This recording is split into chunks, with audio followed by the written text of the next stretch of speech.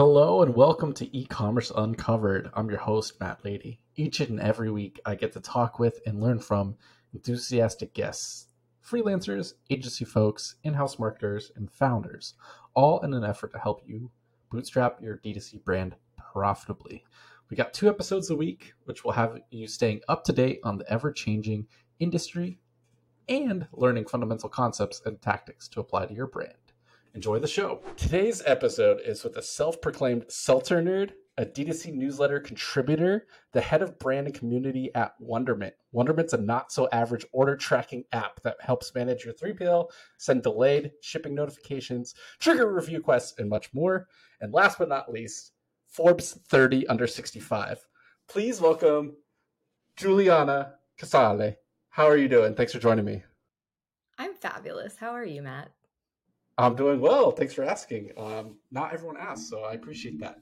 So I'm glad you're here, and we're here to talk about customer experience. Wonderment is your current gig and is a great app to help with that. We might mention it, but we're not here to just talk about Wonderment the whole time, but just to talk about customer experience as a whole. So, how do you define customer experience, and why does it matter?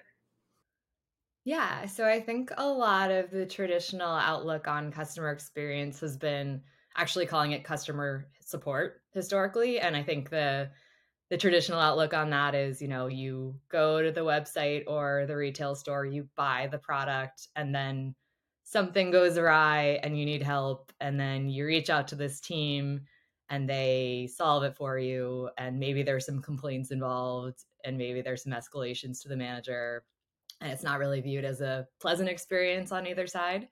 Um, I think I've seen this trend, especially in the last year with D2C, where experience really applies to all of the parts of the customer purchasing process, from how you interact with the website to how you interact with the emails you get to how you interact with the founder of the brand or the operations people who are leading it. And then CX is obviously a layer on top of that, but it could be that CX runs a chatbot that you're talking to before you even place the purchase, or CX is sending you emails to check in once you've gotten the delivery in the mail.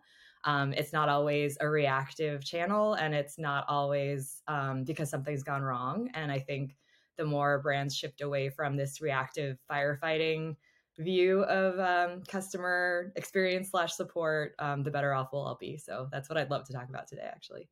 Yeah, so let's keep going and down that path. So, how can we change our perspective and wrap our minds around it being a profit center versus a cost center? With bootstrap founders, they're strapped for obviously bootstrapped for money, but obvious as well is they're kind of starting on their own usually, doing everything, wearing all these hats, their time. So how do we start to shift that perspective, and how do we get them to start thinking about it more in this way? Yeah, so I think a couple things there. It's not that the support part is going away. At the end of the day, the foundational, reason that this team exists is to help customers. And yes, sometimes there will be a delivery delay, or someone gets the wrong thing, or it breaks in transit, or whatever happens. They're going to come to you for support, whether it's phone, whether it's chat, whether it's email, and you're going to have to solve that problem for them. You're going to have some sort of help desk situation. So that's not going away. I think you're going to need it, whether you're running it as the founder or you're outsourcing to the Philippines or you've got your own in-house team, whatever the situation is. I would say, to cut down on costs and to make it easier on yourself, there's a lot of automation you can bake into, tagging tickets, having, automated replies to things. Like, there's definitely ways to cut down on manual labor. Um, I think once you've kind of decided what your SLAs are, when you're on, when you're off, how fast you can respond to things. Once you get a sense of what's coming in, what kind of complaints there are and how to address them, and once you've got the automation in place, maybe you've got a little breathing room in which to go from firefighting to proactive. And then it's just a matter then of making an experiment, let's say, where, all right, we've got a leader in CX or someone in the team, whether it's the leader or someone else, is like, hey, wouldn't it be great if we started relationship building with our, customer support, customer experience team? Why don't we try something, whether it's a surprise and delight campaign, whether it's sending a free gift on the third order, whether it's sending a custom segmented email if you've ordered more than once, saying like, hey, thank you so much for placing this order. We're a small business. We really appreciate it. Something to try and then see what the impact is on the business in terms of metrics. And I have not come up with this myself, but I was listening to the Down to Chat podcast with Eli Weiss, and he had Michael Bear from Figs on, who's a CX leader, and they were talking about what you can try and how you can prove whether it worked or not. And he's got a bunch of metrics in that episode. Highly recommend listening to it. I'm probably going to butcher what he said by paraphrasing, but essentially, if you take a cohort that has the same situation where they've placed a second order, but one cohort didn't get the follow-up, didn't get the surprise and delight, whatever you're trying, versus the cohort that did, and then seeing how it plays out in terms of like LTV or average order value. Like there's things you can keep an eye on, and there are tools you can use. Like I think Retently was one of the ones he mentioned, but use hard data. You just got to try something, stick it to the wall, see what happens. But you can use hard data to back it up. So you just need that buy-in initially on the experiment, but then you're off to the races. And then theoretically, whatever you layer on top will make people happy, will keep them around longer, will have them purchasing from you in the long run, and coming back and being really happy with your brand. And so like if you've got a founder who's really data driven, you just say, hey, like, let's just run an experiment, scientifically speaking, keep an eye on the numbers, see how it goes. And if we see good signal, we'll just keep investing in this, and maybe we can get a budget going or get some more resources and staff. Yeah. Okay. Cool. A lot of good stuff there. SLA is service level agreement. Is that right? Okay. So for that's essentially when your support is open, whether it's live chat or by email or uh, social DMs or phone call, whatever that means, just having your hours available and expected response time so that you're kind of, getting ahead of, I sent you a message 5 minutes ago. It's like, why didn't you respond yet? Well, I'm a single founder and you're outside of my hours, and like, go touch grass, like, calm down. I'm trying to help, like, I'll get to you. So there's that. And then your surprise and delight, just trying to figure out how to, I don't know, leverage the fact that you're a small brand founder and you can talk directly with your customers. You're not a big box, brand that you have no idea who's buying your stuff. So just leaning that into a little more and leveraging that. Okay, so it seems like that's a good way. Those are good places like to get to, and things to get to as you're building your brand and getting started. But if you were to start a brand, and keeping in mind from like day one and keeping it simple to start, of like, I wanted to do one or two things in the first 3 to 6 months, because you may not have repeat customers yet. You may still just be getting your first time customers, or your product is a first time, one time only purchase sort of deal. What would you keep in mind if you had only one or two things for customer experience from day one? Yeah, so I think you nailed it with saying you're not a big box store. I think a lot of D2C brands, either consciously or unconsciously, compare themselves to Amazon, feel like the expectations are there that they're going to do the same thing.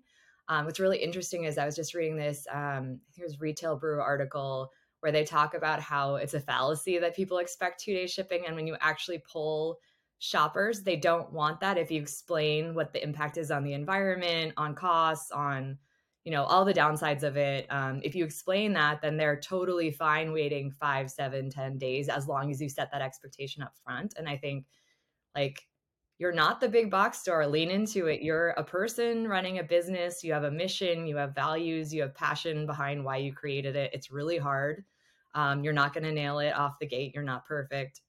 So if I were starting my own brand, I would lean into that in every channel possible, from the marketing site, the about page, explaining why I started it and how I'm a 1-person operation, or maybe 3-people operation, show a photo of the team. Like, here's who's going to be handling your order. Just really iterate and set up expectations on any PDPs, where, like, here's when you order it and here's the timeline on how you're going to get it, how long it takes. And then when there's an order placed, maybe even send a follow-up email that says like, thank you so much. Like from the bottom of my heart, really appreciate it. Here's exactly what the process is from start to finish. And we'll let you know if anything goes wrong or if there's any updates. But, we've got this, we've got you. Look forward to your package. You could even show behind the scenes footage of the fulfillment process because it's probably me in a garage with a stack of boxes. People love that stuff. So just really leaning in the personal touch. And by the way, like these aren't manual emails, like these can be one to many, but just give any automated communications a personal feel. And that doesn't take that much time. And honestly, like the best emails I get from brands are the ones that feel personal, like they wrote it to me, even though I know they're automating the first name and I know that like this is being sent to hundreds of, if not thousands of people, but it just feels really good. And when I order from Amazon, they do a lot of things right, but like their emails are garbage. Like there's no sense of anything, personal or, it just doesn't, it's corporate, right? So like why not completely steer away from that? Go totally very close, very honest, very authentic. And I think this kind of leads into another thing that I've seen is, I work in a post-purchase platform where a lot of stalled shipments occur. Like it's one of the top reasons people use Wonderment. And I feel like brands shy away from being truthful about the situation. They don't want to tell people what's going on behind the scenes, but I mean, people are going to notice anyway if their package isn't getting there. So would you rather get in front of it, say like, I've noticed it ahead of you noticing it before you can even complain? Like, I've got this covered. Here's the steps we're taking. Here's what we'll do if it doesn't arrive in another 2-3 days. Like that is such a better experience just to say what's happening. So if I know it's going to take me 2 times as long to get a package to someone as Amazon, why not just say that up front and say like, this is what you're getting yourself into with this purchase. I'm telling you up front, you can either not buy, and that's fine. And I'm sorry I lost your business, but at least you are not pissed at me later. Or they can make the decision and then they're at peace with it taking a bit longer, and then everyone's happy at the end of the day. Yeah, yeah, that's a huge one. Of you're mentioning proactivity in multiple ways, but even as far as to make sure it's on the PDP, the product pages, the about page, the follow up automated emails. So you're putting it up front as much as possible. You're trying to communicate. You're transparent. You're a real person talking to another real person. You're not Amazon, one of a trillion packages and customers. So I think that's part of what customer experience gets lost as well. We always think about customer support and service and responding to tickets and resolving problems. And I think that's just that language, and it just leads into continuing that like, oh, this I have to spend time doing this and I like need to do this versus I get to talk to my customers and talk with them and learn from them. Or oh, there's a blind spot. Yeah, that is an issue in my process. Like, cool, thanks for sharing that with me. So I think you're onto a lot of really good stuff there. And yes, a lot of it can be automated with things like Klaviyo or Gorgeous or any of these like tools where it may be 10 to $100 a month depending on your size, but that will save you 5 to 10 minutes over and over and over and over again.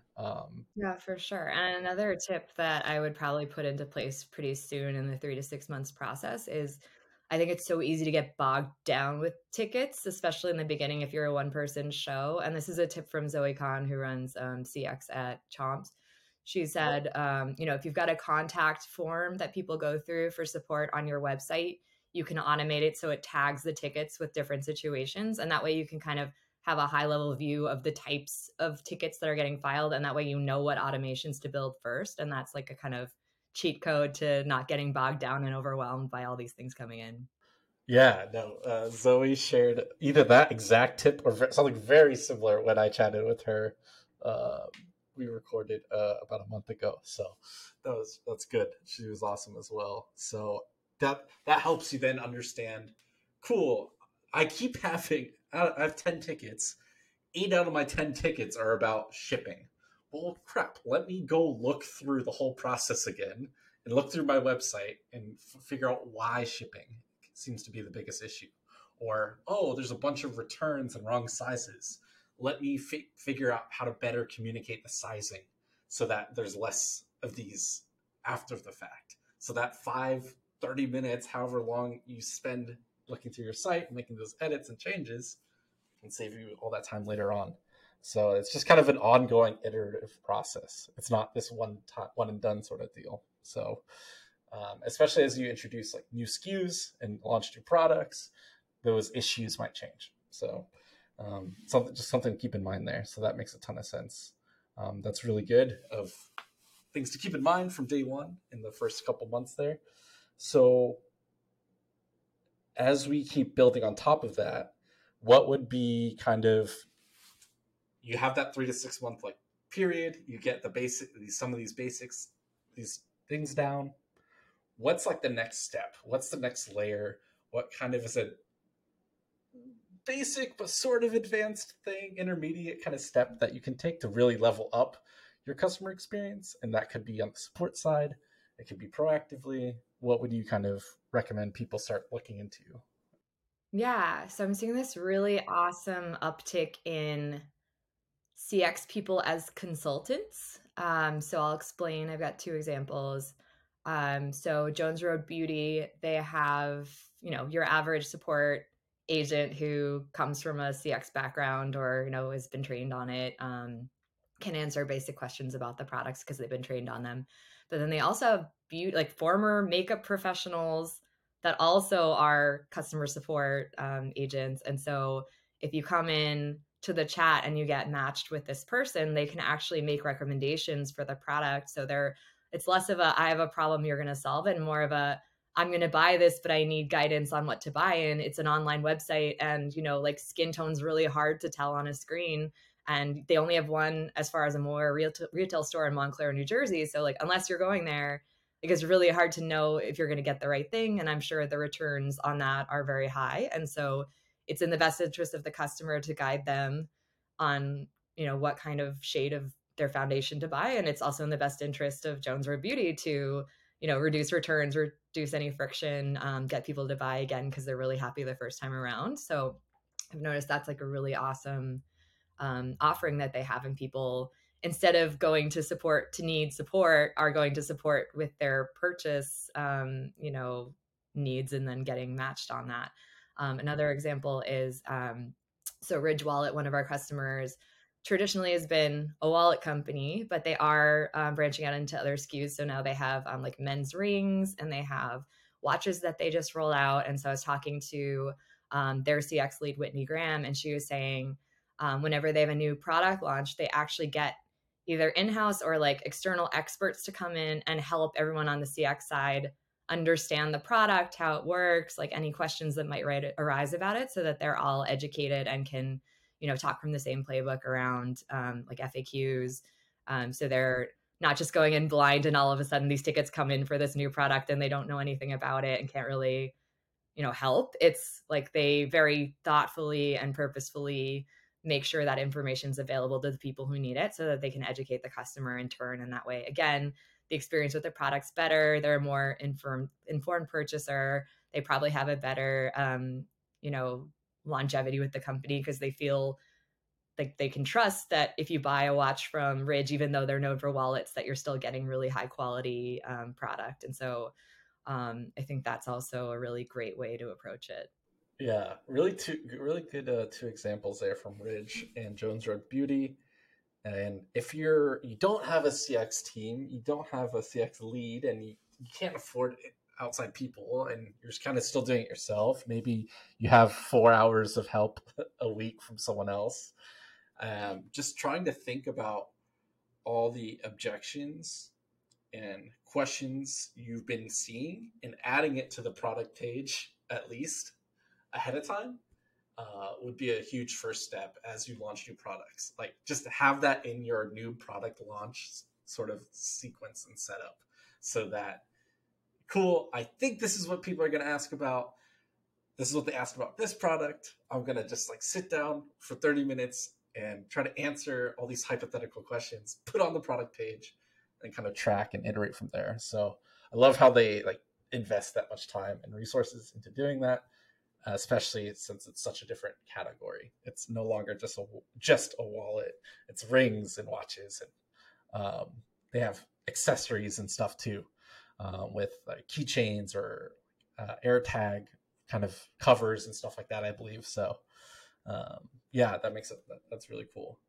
Yeah, and I really love that point too of like, again, with the setting communications and expectations up front. Like, if I were the founder and I'm fielding these tickets personally, I would want to try to cut them down as much as I can ahead of time. And so you're right, like FAQs on the product page, FAQs in general on the site. That would also be really good for SEO if anyone's Googling like my product plus question, like you can answer that up front, get more traffic. And then again, when somebody places an order, you can put that on the order confirmation, out for shipment, delivery confirmation. We also order tracking pages you can brand. So again, like product info up top about when they're getting it, but then on the bottom it's like, how do I use this? Is there a warranty? What happens if XYZ happens? All that stuff that people want to know. Like you can kind of cut those questions off at the knees, for the most part, or at least eliminate, let's say, 50 to 70% of it for yourself if you just put a little more legwork into the front end of it. Yep. On the PDPs ahead of time in those emails, you have the more updated stats, but probably than I do. But most people check 3 to 4 times per order of like their orders being tracked and shipped. Mm-hmm. That's a lot. If that's everyone else in the world, that's incredible. I don't check I'm just like, it'll get here when it gets here. So like that's the person. Wow, That's me you're personal. That's fly me by the seat of your personally. pants kind of guy. If I'm ordering something online, I don't need it by a specific time or like for something, right? I'm just like, it'll come when it comes. So I know that's the stat though. So that's a huge opportunity to be able to, like you're saying, communicate that along the way. Here's the FAQs again. Here's the expectations. Oh, we just shipped it out. And oh, here's how to use it if your product needs more education than average, or here's how you set up the mattress in a box. Like, right? Maybe like it's much different than a typical mattress that you just like haul into your house. So there, depending on the situation, the product, you may be able to kind of be more proactive and get ahead of those. And then be able to, that saves you time. You go like, hey, like, this is the answer to your question. It's right here. Whether you just send them the link to that thing or be able to mention it there.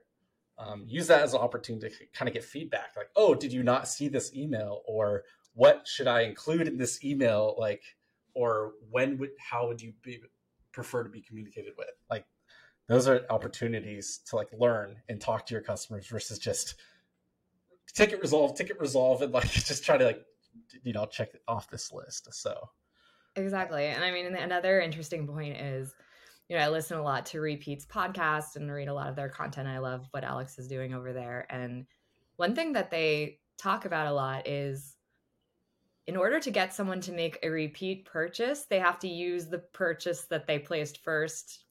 Like they're not going to buy it again if they never use it in the first place. So yes, really it's about educating people on the product, how to use it, how to get the most value out of it so that they want it again. And that's such a key thing that's overlooked comically a lot of the time, is like, how do I make sure you even use it and it's not in the back of your closet, or you like put it in a landfill, or it's like in the regret pile of things I bought online at midnight, So I think that's another point of observation on CX, is it's the experience with the product, and making sure the product is actually experienced in the first place is really important.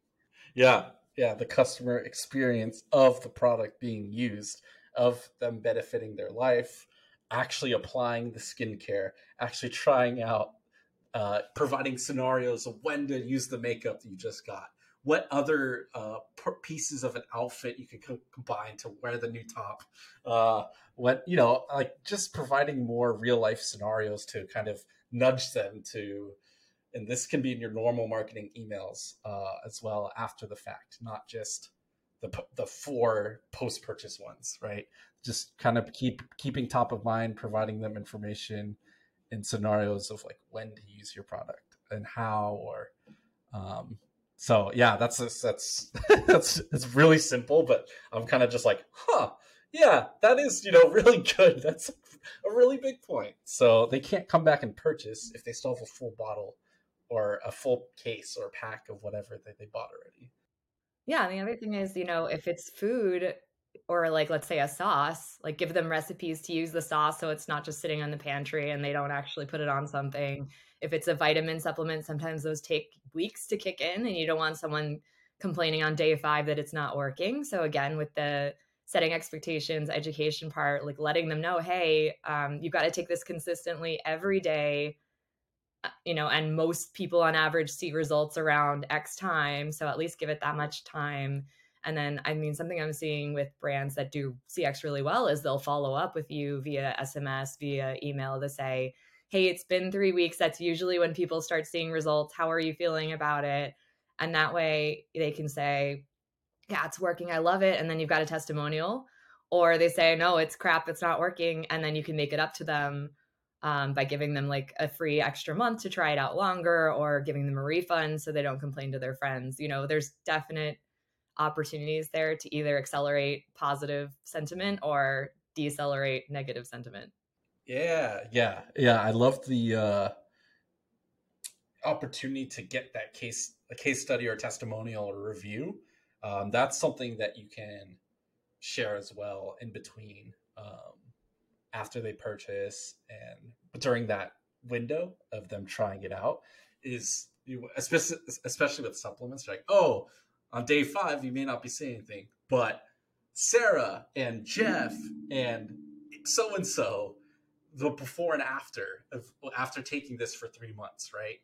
Like sharing those to keep them like, oh, I like they did it, or like they saw results. So it's not just a basic customer review where it's 5 stars, works great, like taste doesn't taste as bad as other supplement like kind of things, right? It's this like transformation, and so you're really trying to connect with people. So I think that's a really good thing to keep in mind, especially for someone who is both working on brands that actively exist and have different products, and then also as someone uh, launching products and brands soon. So it's just trying to keep that in mind. So that's awesome. Okay, so what's like you mentioned it earlier a little bit about surprise and delight, and so this more proactivity, this comparing someone who didn't get a surprise and delight gift versus someone who did. I think I want to talk a little bit more about that before we start landing this proverbial podcast plane and come in for a nice landing. So, how do we like? What do we? How do we think about that? What do you mean by proactive customer experience and surprise and delighting? Like, what does that mean actually?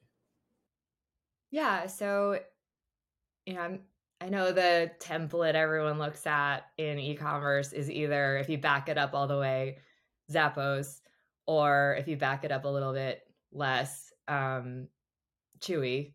Those are like the two brands that everyone talks about for surprise and delight because let's say Chewy, for example, if your pet dies, they like give you a pet portrait based on a photo, like an actual physical painting, or they like send flowers to your house, or like any food that you ordered through them that you can't use because your pet died, you can like donate it to a shelter, like on them, no problem. So like that's like the gold standard. So like I think that just means you're actively listening as a CX team to people's situations. You've probably got a budget that's already approved from leadership to spend on those things because like if we spend $100, we might get, thousands of dollars long term in, word of mouth and, customer loyalty. I like to think that maybe they're just doing it because they know it's the right thing to do. But, obviously knowing there's a bottom line to every business and that you care about revenue and metrics, it's a savvy business move also. But yeah, like it doesn't have to be that elaborate. It can be small gestures. So one of our customers, Red Moose, sends like a free keychain with orders, and it costs like $1 for the business, but it's a reminder and it's a little gift that you get of the brand. So it's just like a nice, like, we're thinking of you. Thank you for purchasing. Um, I've gotten emails from founders before that like just say, hey, like, thank you for placing a third purchase. Like, it really means a lot to us. Like, and whether it comes with a code for the next order or whether it's just a heartfelt note and a photo of the founder, like that just feels really nice. But then, yeah, it can get a little more tailored. So if you've got, situations where I know like Eli from Jones Road Beauty used to work at Olipop, and they have like a famous story where a customer was ordering Olipop for their wedding, and the CX team bought something off their wedding registry as a gift, like a surprise gift. I mean, you can like, it can kind of be up to the discretion of the person what they want to do based on what they're hearing on the other end of the line.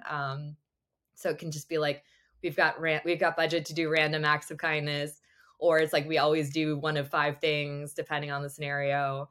But yeah, I mean, it's up to you to figure out how what you're going to do aligns with your brand and how you can best serve your target audience and what their needs are, and whether you want to focus on turning negative situations into positive or positive situations into more positive, or both. So I guess it just depends on how you're feeling. But yeah, it can be as small as a dollar keychain. It could be as large as a pet portrait. It really just depends on how much you want to invest and how creative you want to get. Yeah. Oh man. Zappos and Chewy, like you mentioned, are the kind of the two big examples of over the, you know, Zappos literally like 2 decades or like decade and a half. Chewy, And we're still talking about it. yeah, still talking about it. So it kind of has that ripple effect. And so this one thing you might do for one customer, it's not like you put $10 into Facebook and you get your $25 back today, but you put $50, whatever, into that customer, they'll surprise and they'll like, whoa, this is so cool, so thoughtful. They might share it, they might talk about it, they might keep you in mind if they're thinking about gifts for people, or when their product runs out, it's a no-brainer, stuff like that. So I think that's really cool. Exactly. And I mean, the great thing is that the people who invest in post-purchase experiences, like especially our customers, like they really care a lot about the pain. Like all the CX leaders I work with on a day-to-day basis really care about the customer's pain points. So that's really what drives them to try to be proactive, to try to build relationships. They really want to help at the end of the day. Like they're very empathetic, which I love. And it's not just the Chewies or the Zappos of the world that are doing this. Like, okay, so for example, Eucora, one of our customers, is a UTI solution. So they send you, like, they're very on top of sending you what you need quickly, because obviously it's literal pain you're feeling in your body. And they're very good with the education up front about how it works on their website. When you have the order emails post purchase, like all the FAQs they try to answer up front. But then it's like they form these actual friendships and relationships with people when they write in about what they're going through, their struggles, their health challenges. I think my favorite thing from interviewing the head of marketing and the head of CX together was they said one person who wrote in became one of their like best customers, just very loyal to the brand, and they ended up introducing, it was either the head of marketing or head of CX's mother to this customer, and they became best friends, like best friends for life, just because like they both were going through the same health struggle, and like they connect people together. And it's not just like the relationship between the brand and the customer, but it's like building relationships between customers. And like when you talk about community and meaningful connection with people, like that is just the heart of it all. And I love that story. Yeah. Wow. Yeah, that's so good. And like that ROI, if you even try to have a return on investment, is like you can't really quantify it, Yeah, how do you but put a dollar you, amount on that? you can't. But at the same time, those can be the things that move the needle for a brand like this, that you stand out among. There's a lot of brands have unique takes or alternatives or pieces of products, but there's very few DC brands inventing a whole new product and category.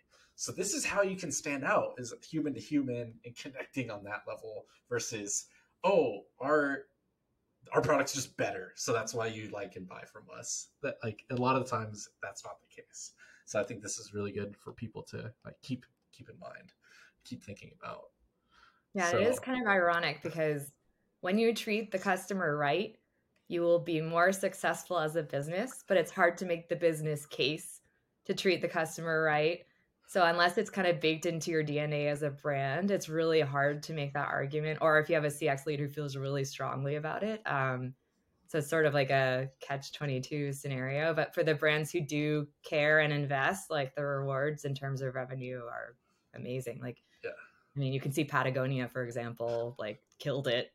And that was their whole ethos as well, is like high quality products that are good for the planet, like from someone who really cares about the mission and values, lives it every day, like great customer service. So like you can see there is a blueprint out there. It's just for every one brand that does that, it's probably another 9 that don't. So Yeah, it's still we have these stories. It's becoming more popular. People are getting and understanding, especially as connected to marketing. The paid ads machine is, you can't just put in $1 on Facebook and get 10 back so simply anymore. Those years are long past us.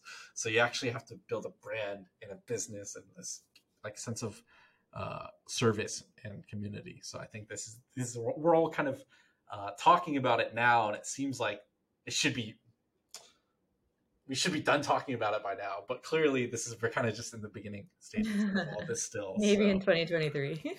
maybe we'll see. We'll see. I think it'll be more common, but I think it'll continue to evolve as we have more channels, um, people interacting on like literally like TikTok, where I see brands like pack orders for their customers, and then they like do it and then they post it, and then that's how they get content and people interested.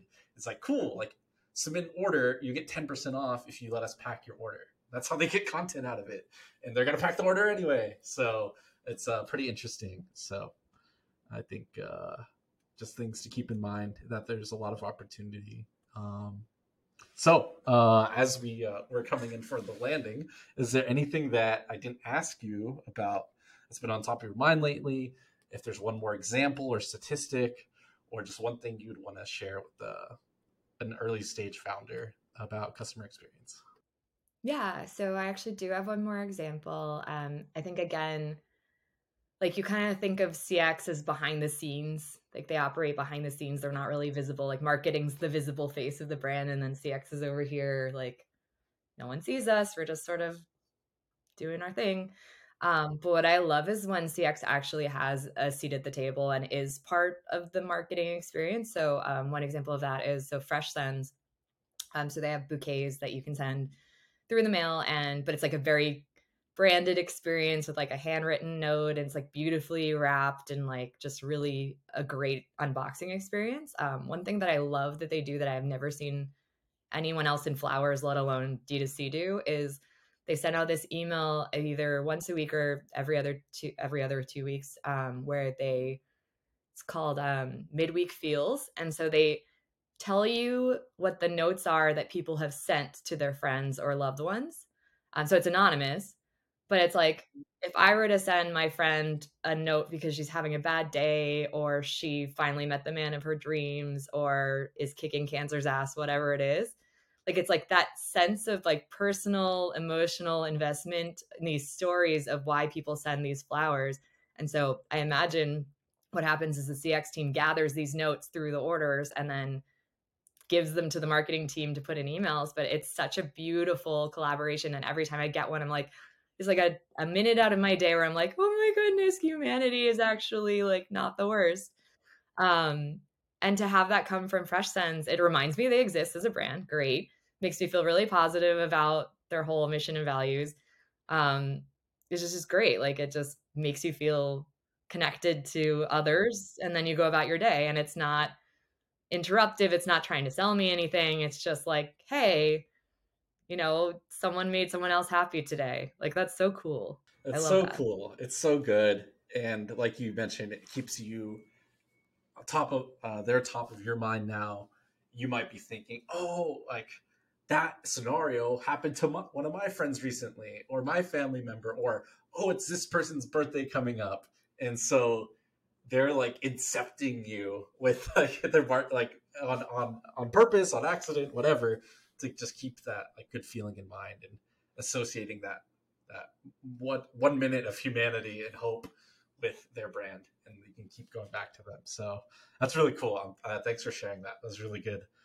example there. So where do you want to point people to if they want to talk to you more about customer experience, about Wonderment, anything? Like plug away.